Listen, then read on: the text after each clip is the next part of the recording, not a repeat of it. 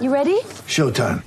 On May 3rd, summer starts with The Fall Guy. Let's do it later. Let's drink a spicy margarita. Make some bad decisions. Yes! Audiences are falling in love with the most entertaining film of the year. Fall Guy. Fall Guy? Fall guy. That's what the poster said. See Ryan Gosling and Emily Blunt in the movie critics say exists to make you happy. Trying to make it out? Nope. Because I don't either. It's not what I'm into right now. What are you into? Talking. Yeah. The Fall Guy. Only in theaters May 3rd. Rated PG-13. Get ready for the greatest roast of all time. The Roast of Tom Brady. A Netflix live event happening May 5th. Hosted by Kevin Hart. The 7-time world champion gets his cleats held to the fire by famous friends and frenemies on an unforgettable night where everything is fair game. Tune in on May 5th at 5 p.m. Pacific time for the Roast of Tom Brady. Live only on Netflix. Tracking the Storm podcast, slightly less reliable than Lord Stanley's Warehouse.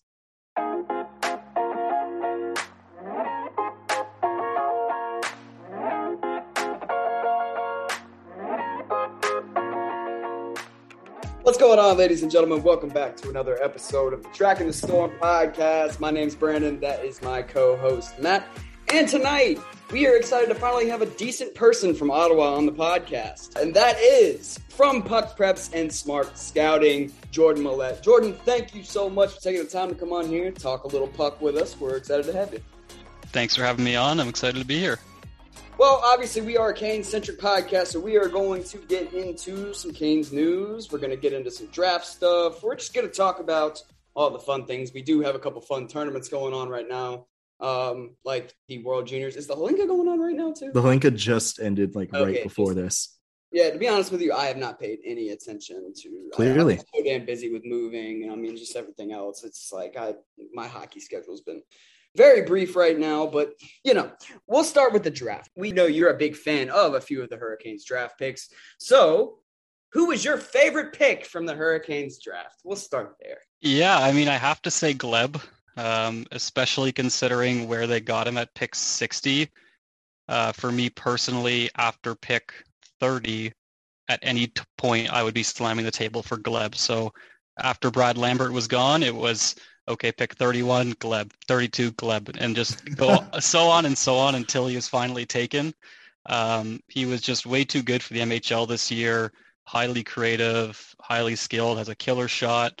And it's just in a draft class that was probably lacking some of that high-end boomer bust sort of guys.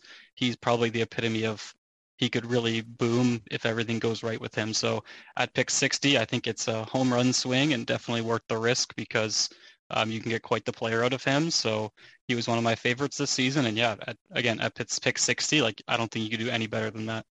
Well, it really does seem like the Hurricanes MO at this point, right? It's like they always seem to find these guys that just for whatever reason fall below the cracks. And without a first round pick, to your point, this is a draft that didn't maybe have the depth some of them do of legit top 6 type forwards. And to get a goal scorer and just offensive creator of his caliber at that, juncture of the draft, it's typical Canes, right?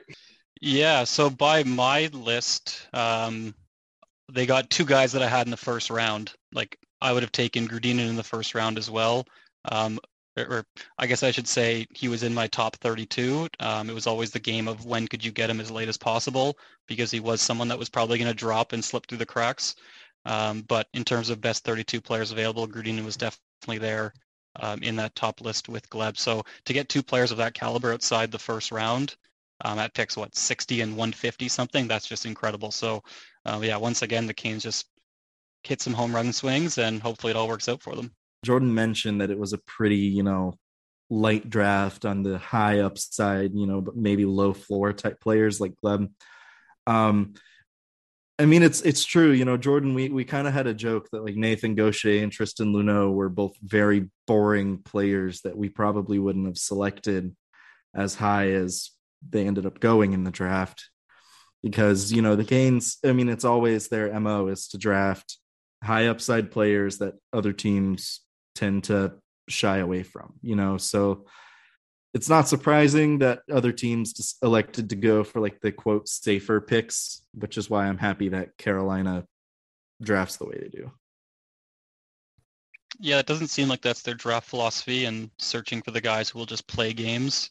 And that's kind of how I think about the draft as well, is you can get those guys in free agency. You draft the guys who can potentially play high in your lineup, and then in free agency you go look for the guys to fill out the depth roles. So yeah, that seems to fit with what Carolina's thinking, and just keep swinging. And if one of these guys every year hits, you're going to always have these top end guys filling out the top of your lineup, and then you can look elsewhere for your third pair and your fourth line forward slots. That's such a good point, though. It's just like, how much of a dime a dozen are these bottom six players? It's like you can get them pretty much anywhere, but teams continue to take players that you're like, oh, well, maybe he'll be a third line, fourth line player down the road, and he's got just as much bust potential as a guy that maybe gets drafted in the first round, right? In some cases, not all. That's like Boston. The way Boston drafts is like, let's take this guy that hits like a freight train and may play on our fourth line someday. Looking at you, John Beecher. Yeah, you're just setting the bar really low, and like, especially when we're talking late in the draft, like you have nothing to lose, so swing away and try to hit those swings. Those guys will be the difference makers, because if you find a fourth liner in the 7th round, I don't think you're laughing. But if you find a guy that can play in your second line in the 7th round, like, yeah, you're laughing because you didn't spend anything to acquire him. So always make those swings. So obviously the Hlinka tournament just wrapped up, where it's the first real look at some of the top players from a whole variety of countries. Obviously, with Russia not participating, the maybe level of competition in the Hlinka wasn't as impressive this year.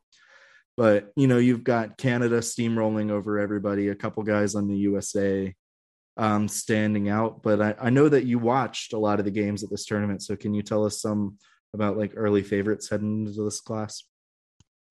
Yeah, so I watched both the US and Canada like selection camps as well, like before the team was made. So I followed them all throughout the selection process, and then watched most of their play at the tournament. I really liked, it's going to be all WHL guys, Matt. So yes. Like Caden Price to me was somebody that I just really loved. I always loved defensemen who just excel at exiting the zone and can make those like solve all the problems that come their way, make that first outlet pass, and just everything just flows so smoothly through them. So like, he was an early favorite of mine. Zach Benson, I don't need to tell you about him, but just the mobility, the skating, the playmaking with him, just he's going to be a super fun player to watch this year. And if you want to ramble about Benson, go ahead. Yeah, so Zach Benson played on a line with Connor Geekie, who was drafted 11th overall this year. And it was Mikey Milne, right? Mikey Milne was usually the other guy on that line. And Benson, as a 16-year-old, was probably the best player on the ice at any given moment, and looked like the best player on his team most of the time when he was playing. Like, we talked about Matthew Savoy having the speed, the creativity, the goal scoring ability, the elite playmaking and hockey sense. Benson's that, but better. And it's really fascinating to watch him play, because while Savoy was really good this past year, Benson could be better. And we're talking about a guy that could easily go top 5 and maybe even be like top line 60, 70 point guy. Yeah, I mean, he was definitely the same way at the Hlinka. Just every time he was on the ice, he was controlling all the play and it was flowing through him. So to do it at that level is also impressive outside the WHL. Other players on Canada, Callum Ritchie was phenomenal, just controlling everything. All the play went through him, and exceptionally good at controlling the puck. And just, he was just like a guy that nobody could stop. So he was an early favorite of mine. The Americans were a little bit disappointing, I guess. They had an early exit and I think played for 5th place and may have won that game. But William Whitelaw was a player that I fell in love with in the early days of the selection camp. He's just a small little guy that zips around and does all these like game-breaking dangles and like all the highlight reel stuff that just catches your eye. Sometimes it doesn't really result to much, but there definitely is that game-breaking ability that's a ton of fun. So the rest of the American teams, there was some guys, but Whitelaw was the main one that I was excited about. But it does seem like a good year for the WHL, so you can be happy, Matt. Well, and I also did hear that Quentin Musty, who was the first overall pick in the OHL draft a little while ago, I heard that he was actually pretty disappointing in that tournament. I was listening to Corey Pronman on the Athletic Hockey Show the other day, and he was like, Quentin Musty was not good. He probably went from being a guy that was like a bubble into the first round type to being out of the first round conversation early on. Yeah, I kind of felt similarly. I really liked him in the selection camp because he was not trying to do too much. He wasn't this, I come in, I'm the best guy, I'm going to try to do everything. It was really like, I'm going to make quick, smart decisions, move it to my teammates, and he was really effective.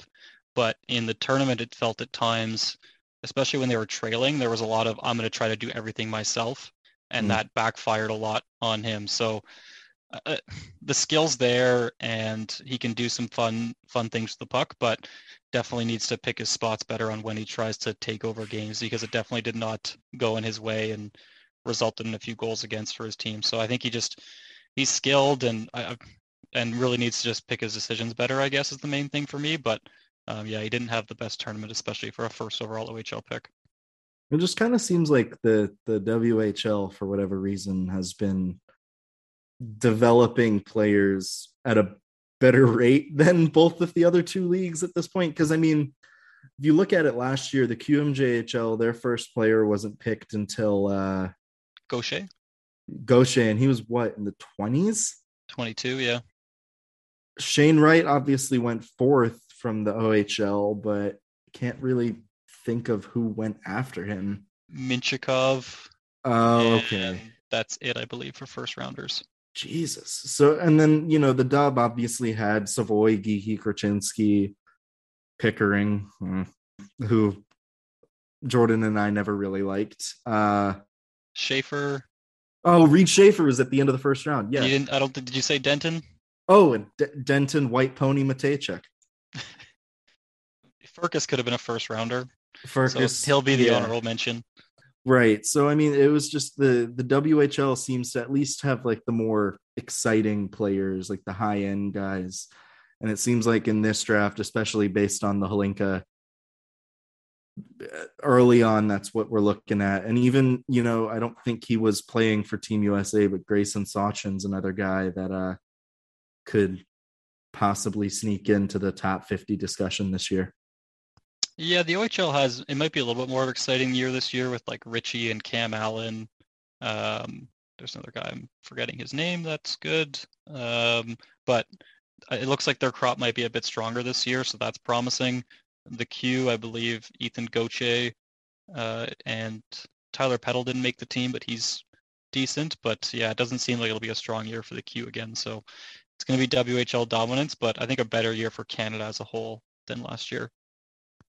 Yeah, probably a lot of that's to do with, the fact that these kids have actually been playing again, Yeah, I'm curious how long this COVID missing a season will impact these players, because at least in Ontario, like everybody from lower levels missed hockey as well, right? And whereas I'm assuming the Alberta and Saskatchewan minor hockey leagues kept going through that, but so yeah, I don't know if that has anything to do with it or it's just luck that WHL has been dominating the past couple of years, but hopefully Ontario catches up and my region's more exciting in future years. Right. Otherwise you're going to have to start crossing the border into Will anybody think of me in all of this?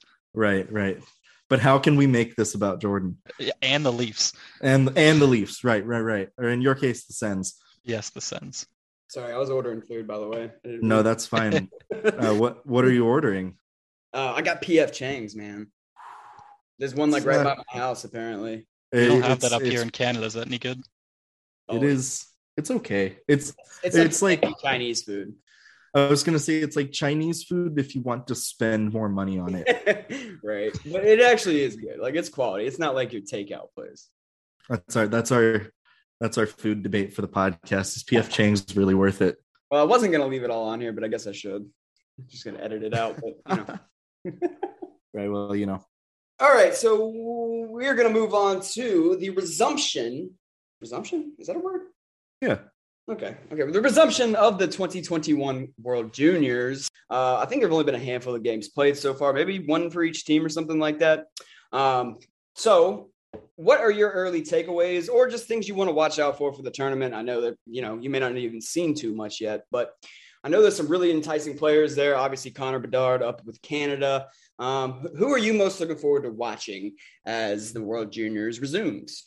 Yep, I'd say Connor Bedard is easy number one on that list.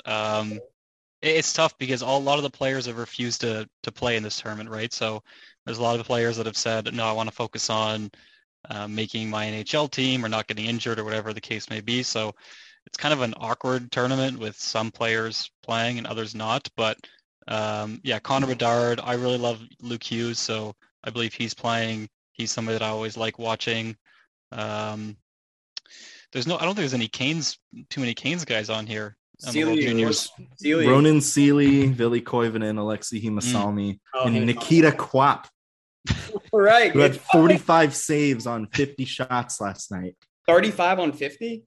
45. Oh, okay. I was going to say, I thought he actually played well. And an assist. 15 goals. Oh, hell yeah. I didn't watch it, but everything I saw on Twitter it sounded like he was kind of by himself out there, which is kind of Germany is not very good. Right. I believe Scott Morrow was on the U.S. team, but I think he's somebody that pulled out of this event. So he got hurt. Is he hurt? Okay. Yeah, he got hurt in Canes development camp. Actually, it's like one of those things where he's going to be out for like. He might honestly be healthy right now, but he missed the USA camp, and you know how USA hockey is. They want to be the Miracle on Ice team every year. Good luck with that. Yeah. I don't know. It's a tough event. I don't think there's too much interest in it right now. Like, I think the attendance was low for that first couple games in like the 800s or something silly like that. So it's a tough sell in August to care about a tournament that was 6 months ago or 8 months ago or whatever it was with the best players not playing. So personally, I'm not playing that close attention, but it always is fun to have extra hockey around and watch some of the top players compete against each other. So I don't know about you, Matt, if you're following the Canes guys in this event. No, I went out for drinks last night and missed the Finland game. Thanks for the invite, bud. For what it's worth, it was with one of Elise's family members, so it would have been weird if we invited you. So we ended up missing the Finland game, but it was against Denmark, so I was like, I can kind of miss that and be okay with it. And then Tommy had a couple of assists at least, right? Yeah, he had 2 secondary power play assists, I want to say. So like, okay, great. You did it against Denmark though. Like you should be doing that against Denmark. And from what I heard, I have not gotten a chance to watch it. From what I heard, Kwap was really good and then let in a few stinkers last night. Even if he didn't let in those goals, like Germany still would have lost because the USA's attack is just relentless. And it's quite literally Nikita Kwap just fighting for his life out there. Germany may only have 1 or 2 other drafted players on their team.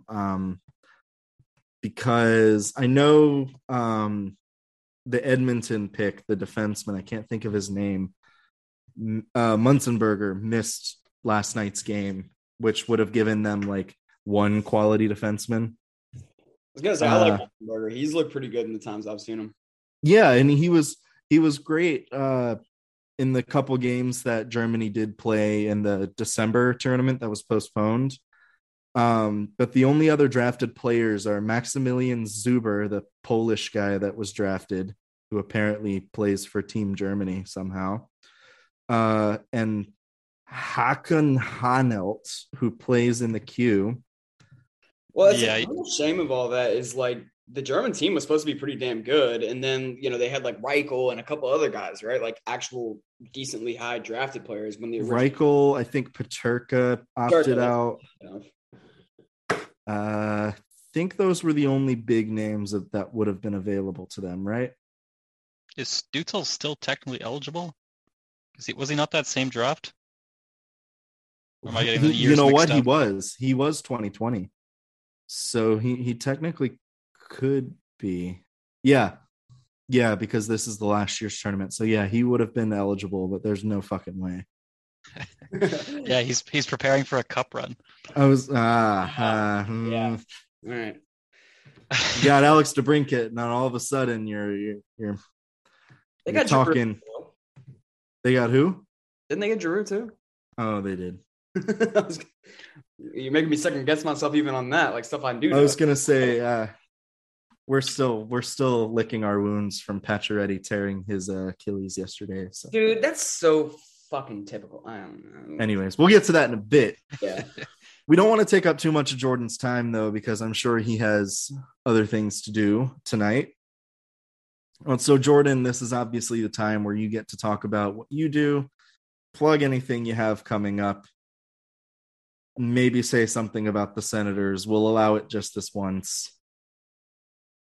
Yeah, I mean, the Sens moves have been exciting, so I'm looking forward to a good season. But in terms of me personally, my focus will be mostly at Puck Preps on the OHL draft upcoming. So a lot of coverage there on the next crop of kids for the OHL. And also at SMOT, I'll be working again on the NHL draft profiles for the O and the Q. So both those things can be found on my Twitter at Jordan Millette. So follow me there if you're interested in anything I've said today. I didn't make a fool of myself, so I'm happy about that. I got that covered myself.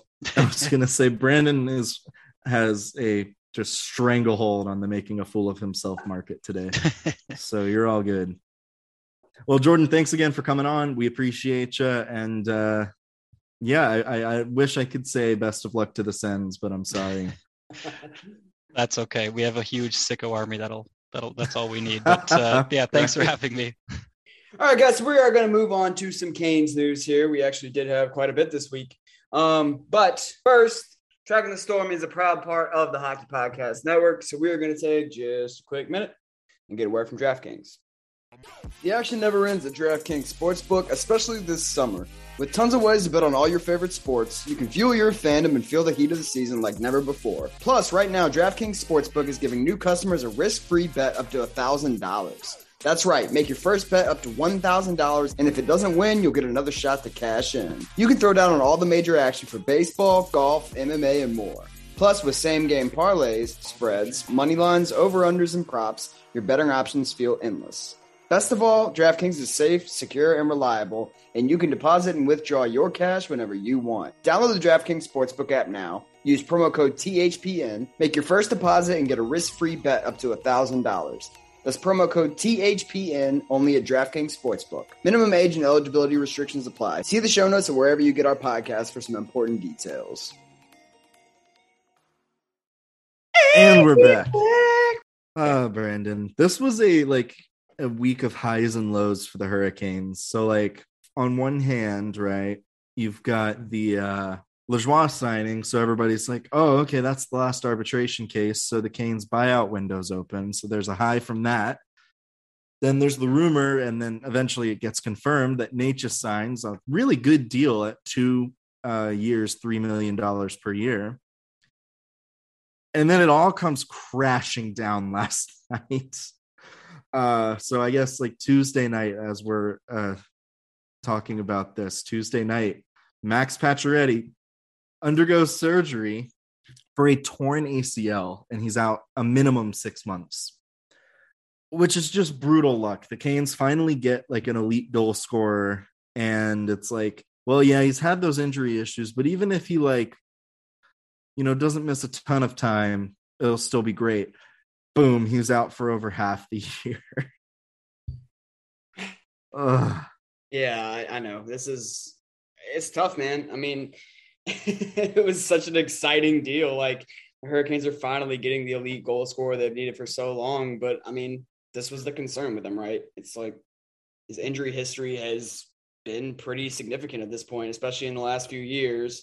And lo and behold, it's the dude from SpongeBob. He's I was born with glass bones and paper skin.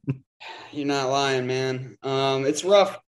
And I mean, interesting timing though, because with the Necas deal coming, pretty much at the same time, he was pretty much projected to a bottom 6 role, right? And now it's like, well, now you need him to step up and take that big step forward that the Hurricanes kind of hope he's going to, right? Like now a slot opens up, an opportunity opens up for him to actually become a top 6 player again.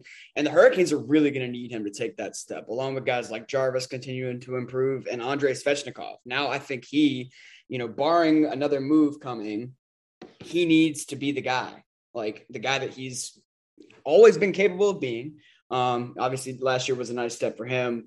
Hopefully this year it becomes an even bigger one. I do kind of want to see how they navigate the rest of the offseason. I mean, do you try to get another guy now? Like, do you think the Hurricanes are just going to kind of roll with the roster as is? Because when you think about it, they've lost Niederreiter and Trocheck, but it's like, okay, cool. They got Kasha and Pacioretty. Well, now you're going to spend over half the year without Pacioretty, and you're still down those guys. So that becomes probably the most intriguing storyline of the rest of the offseason for me. It's like, I'm really curious to see what they're going to do here, especially with their lack of cap space. If the reports from today are true and they don't plan on putting them on LT, long-term injured reserve, then you really don't have that many options anyway, unless you get rid of Jake Gardner's contract. But I don't know. It's going to be a really interesting offseason from this point because a lot of the moves are already kind of done, you'd think. The hot time of the offseason is kind of past, but obviously it doesn't mean deals can't get done. But, I'll be very curious to see what Waddell's plan is moving forward. So hear me out. Phil Kessel. I've seen that a couple of times, and I'm just like, I pulled up his elite prospects. He had 8 goals in 82 games, which is not very good. But then he had 44 assists. So on that Arizona Coyotes team, he had 52 points. Right. And I mean, the season before, he had 20 goals in 56 games. Like his tenure with Arizona has not been great, but he's in fucking Arizona. All right. With Pittsburgh. So he was in Pittsburgh for 4 years. Look at his goal totals. 26 goals his first year, 23 the next year, 34 in 2017-18, and then 27. Yeah. He had 92 points in 27-18. This is a guy, he's hit 30 plus goals 6 times in his career. Another 6 times he's been over 20 goals. So 12 seasons he's scored at least 20 goals. Right. And then he had a couple years where he scored 19 in 2007 and then 11 in 2006 as a rookie. But since breaking into the league, really since Arizona, before he was traded to Arizona, Phil Kessel was a consistently great player. Yeah. And he still maintained a level of quietly good hockey while playing on arguably the worst NHL team we've ever seen outside of an expansion team. I'm sorry. These Arizona Coyotes are not good. And the only reason why they may have won some of the games that they did is because they play in a terrible division. Right. I mean, yeah. Yeah, that's fine. They ran Phil Kessel out of Toronto after he put together, no joke, 4 of Kessel's 6 seasons with the Maple Leafs, he scored 30 or more goals. Yeah. The last season he was there, he had 25. Somebody tell me why this is a bad move for the Hurricanes. Why would this be a bad move for the Hurricanes? No, I really don't think so. I was, a second ago kind of trying to play devil's advocate and come up with a good reason. He's older. Yeah, he's, maybe dropping production a little bit, at least in the goal scoring department, which is what the Hurricanes need now. But at the same time, you can't really expect him to go out and now add a Vlad Tarasenko or somebody crazy like that. It's just not really plausible. So I think that actually could be a good option, and I'd be game. Totally. And here's the other thing. It's with acquiring Tarasenko, you're probably spending premium assets on a guy that's going to walk after a year. Yeah. He's a UFA this upcoming summer. Right. And I can't see any team wanting to trade for him until we get maybe to the deadline, because A, his cap hit, and B, St. Louis is like, well, we're not going to trade him if we're not going to get NHL players. Like, we're in the playoff hunt, you know? Right. Yeah, they're not a bad enough team. I'm not giving up like a first round pick and Scott Morrow plus for a year of Vladimir Tarasenko. Yeah, I'm sorry. That's not good business at all. But the flip side Whereas of that is, if you could sign Phil Kessel for like, I don't know, $4.5 million for a year or two, hell yeah, I'm doing that. right. Kessel's a free agent. You can get him for actual free. Like, it costs you nothing but the salary cap to do this. Right. And it's like taking a look at Cap Friendly real quick, just pulling up the other unrestricted free agents. Obviously, Kadri is rumored to be signing somewhere. The only other winger that I could see, Paul Stastny, but he's 36. Yeah. Evan Rodrigues might not be terrible, but he's not going to be that goal scoring player. If anything, he's like a middle six player, and the Canes have got tons of those. He does have a sneaky good shot, though. I remember watching him, and he's a good hockey player. Like, I'm shocked that Pittsburgh didn't bring him back, but like, right. really the only options for the Carolina Hurricanes right now, just in my opinion, Phil Kessel, Paul Stastny. Some people are saying Sonny Milano. I'm not sold on him. And Evan Rodrigues. Those are the four guys that I would realistically think about signing. And I don't think you can get, if you can get Phil Kessel at a reduced cap hit, that's a no-brainer. Yeah. Yeah, I'm with you. The biggest shame of this, hopefully they are able to make a move like that and then still add Pacioretty, by the All-Star break or around the All-Star break. But this is a conversation that we've already kind of started to pop up and have a little bit. It's like, if you look at the books for the next couple of years for the Hurricanes, their window, I'm not going to say it's going to close in 2 years, but there is a lot of uncertainty coming up after 2 years from now. Because, I mean, hell, I can't even remember who all of it is off the top of my head. But Necas, Aho, Teravainen, Jarvis, Shea, and Pesci. And there may be like one or two more. Right. Okay. So at a minimum, you're losing two guys at absolute work. There's no way. I would say Shea and probably either Teravainen or Necas. One of those two guys, it's going to be hard. I mean, think about it. The Hurricanes are already pretty much pressed up against the cap. And I know you get some relief from guys like Stahl. Pacioretty will obviously be off the books at that point. But, I mean, even I think Slavin's the year after that. And I feel like it's the year after that. At some point, you might have to give him a little bit of money. Probably. I don't know. Hard to say. But, it's just that's when things get interesting. And who knows? Maybe somebody's like, I don't know, the Hurricanes aren't winning cups. Maybe I can go win somewhere else. Like, you don't know how this is going to play out. The point is the Hurricanes really need to make good on these next couple of years and do something big, in my opinion. So I have a source of optimism here, and it's a small one, or two, actually. So for one, Gary Bettman has pretty much said this is the last year where the cap won't go up. Right. Or it's the last year where we'll see like a small increase in the cap. Like this next offseason, the cap should grow by at least like a decent amount. Yeah. Maybe not like 4 million like we've seen in the past, but like maybe like 2 or 3. That's a little bit more wiggle room. And then you have to think it would continue the next season after that to give the team more space. Right. Secondly, Jordan Stahl, there's no way he's going to be making anywhere close to $6 million after this season. Yeah.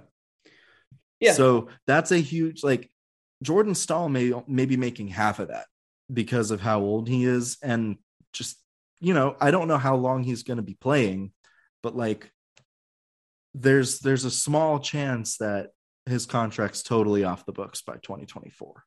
Yeah, that's true. So that's a small piece of optimism, but like the cap situation is eventually going to be alleviated. Like Teravainen probably is going to want a decent amount of money, which is why I'm like, if Nate just proves himself in these next 2 years, maybe you don't need Teravainen as much. Nate is still only 23. In theory, he could very well fill that role, but I don't know. It's hard to say. Teravainen does so much defensively too, and that's like the biggest thing. It's like Necas's defensive game would have to go a long way to actually replicate what Teravainen is, like all around. So that's a bridge we'll cross when we come to it. But I did want to throw in here, like, the one sort of source of optimism I have for this whole Pacioretty situation. I actually wrote this in a little just quick article I put out earlier today. It's just, at least it happened now and not like December, because you got that 6-month recovery time. Then you got him coming back. That would put him like the Eastern Conference Finals if the Hurricanes were to get there, and then he's coming in cold. Like, at least this situation allows him to get the surgery, which apparently happened today. Start the road to recovery, and then you actually have a few games for him to get acclimated before the postseason starts. Actually, a good chunk of games. That should only be like probably like the 55-ish game mark of the season, I think. Or I think the All-Star break's something around like 50 games. So that'll still leave him at least like 25, 30 games, if not a few more, to hopefully get reacclimated and be really good to go by the time the postseason rolls around. Yeah, and I mean, the way the Canes might look at it is like, look, our roster is good enough as it is to be a playoff team without Pacioretty. Adding Pacioretty at the All-Star break is like a deadline acquisition. Like a big deadline acquisition, exactly. Yeah. And I mean, even beyond that, it's like this does, if he so chooses, it is still the offseason. Don Waddell does have time to go ahead and see if he can find some kind of replacement like a Phil Kessel. Whereas, right. I mean, he even said today, apparently, that like teams have been calling him since the news broke. And I'm like, why wouldn't you? If you're a team that's like, hey, I've got, bad contract here, you want to take it? This guy scored 20 goals at one point, but I think that the Canes are going to be smart about it. They may decide to do nothing. They may just kind of elect to go with what they have right now and have that be good. I'm not entirely sure, but I'm confident in this front office to know. I mean, hell, at the end of the day, they got Pacioretty for free. And the conspiracy theory that he was hurt before here is stupid. And the people pushing that conspiracy theory have zero wrinkles on their brain. It's entirely smooth. So, anyways. I mentioned it briefly. I mean, the Necas extension is incredibly fair value. And if he can get up to the Necas that we saw during the 2020-2021 season, that's fantastic, right, for him and the Hurricanes. Yeah, it's a good value for what he is now, and it has the potential to work out extremely well for the Hurricanes, and and for him too, because he's got 2 years, and then once that's up, if he takes the steps he's capable of taking, then he's going to earn that big contract that a lot of people probably thought he was going to get this year. Yeah, so that's a very positive sign. I'm happy that he's sticking with the team. Folks, I mean, we've said it all along since we've started this podcast, and I feel like people take for granted just how good it is to be a Hurricanes fan right now, right? Like, there's so much positivity surrounding this team. You've got a management that will buy in and make this team as good as they possibly can under the salary cap. They constantly look for ways to get better. They draft exceptionally well. They've put a focus on development so that the team, even after some of the top guys are leaving, there will be there will be good players to step up in their absence. Like, folks, truly, it's a great time to be a Carolina Hurricanes fan.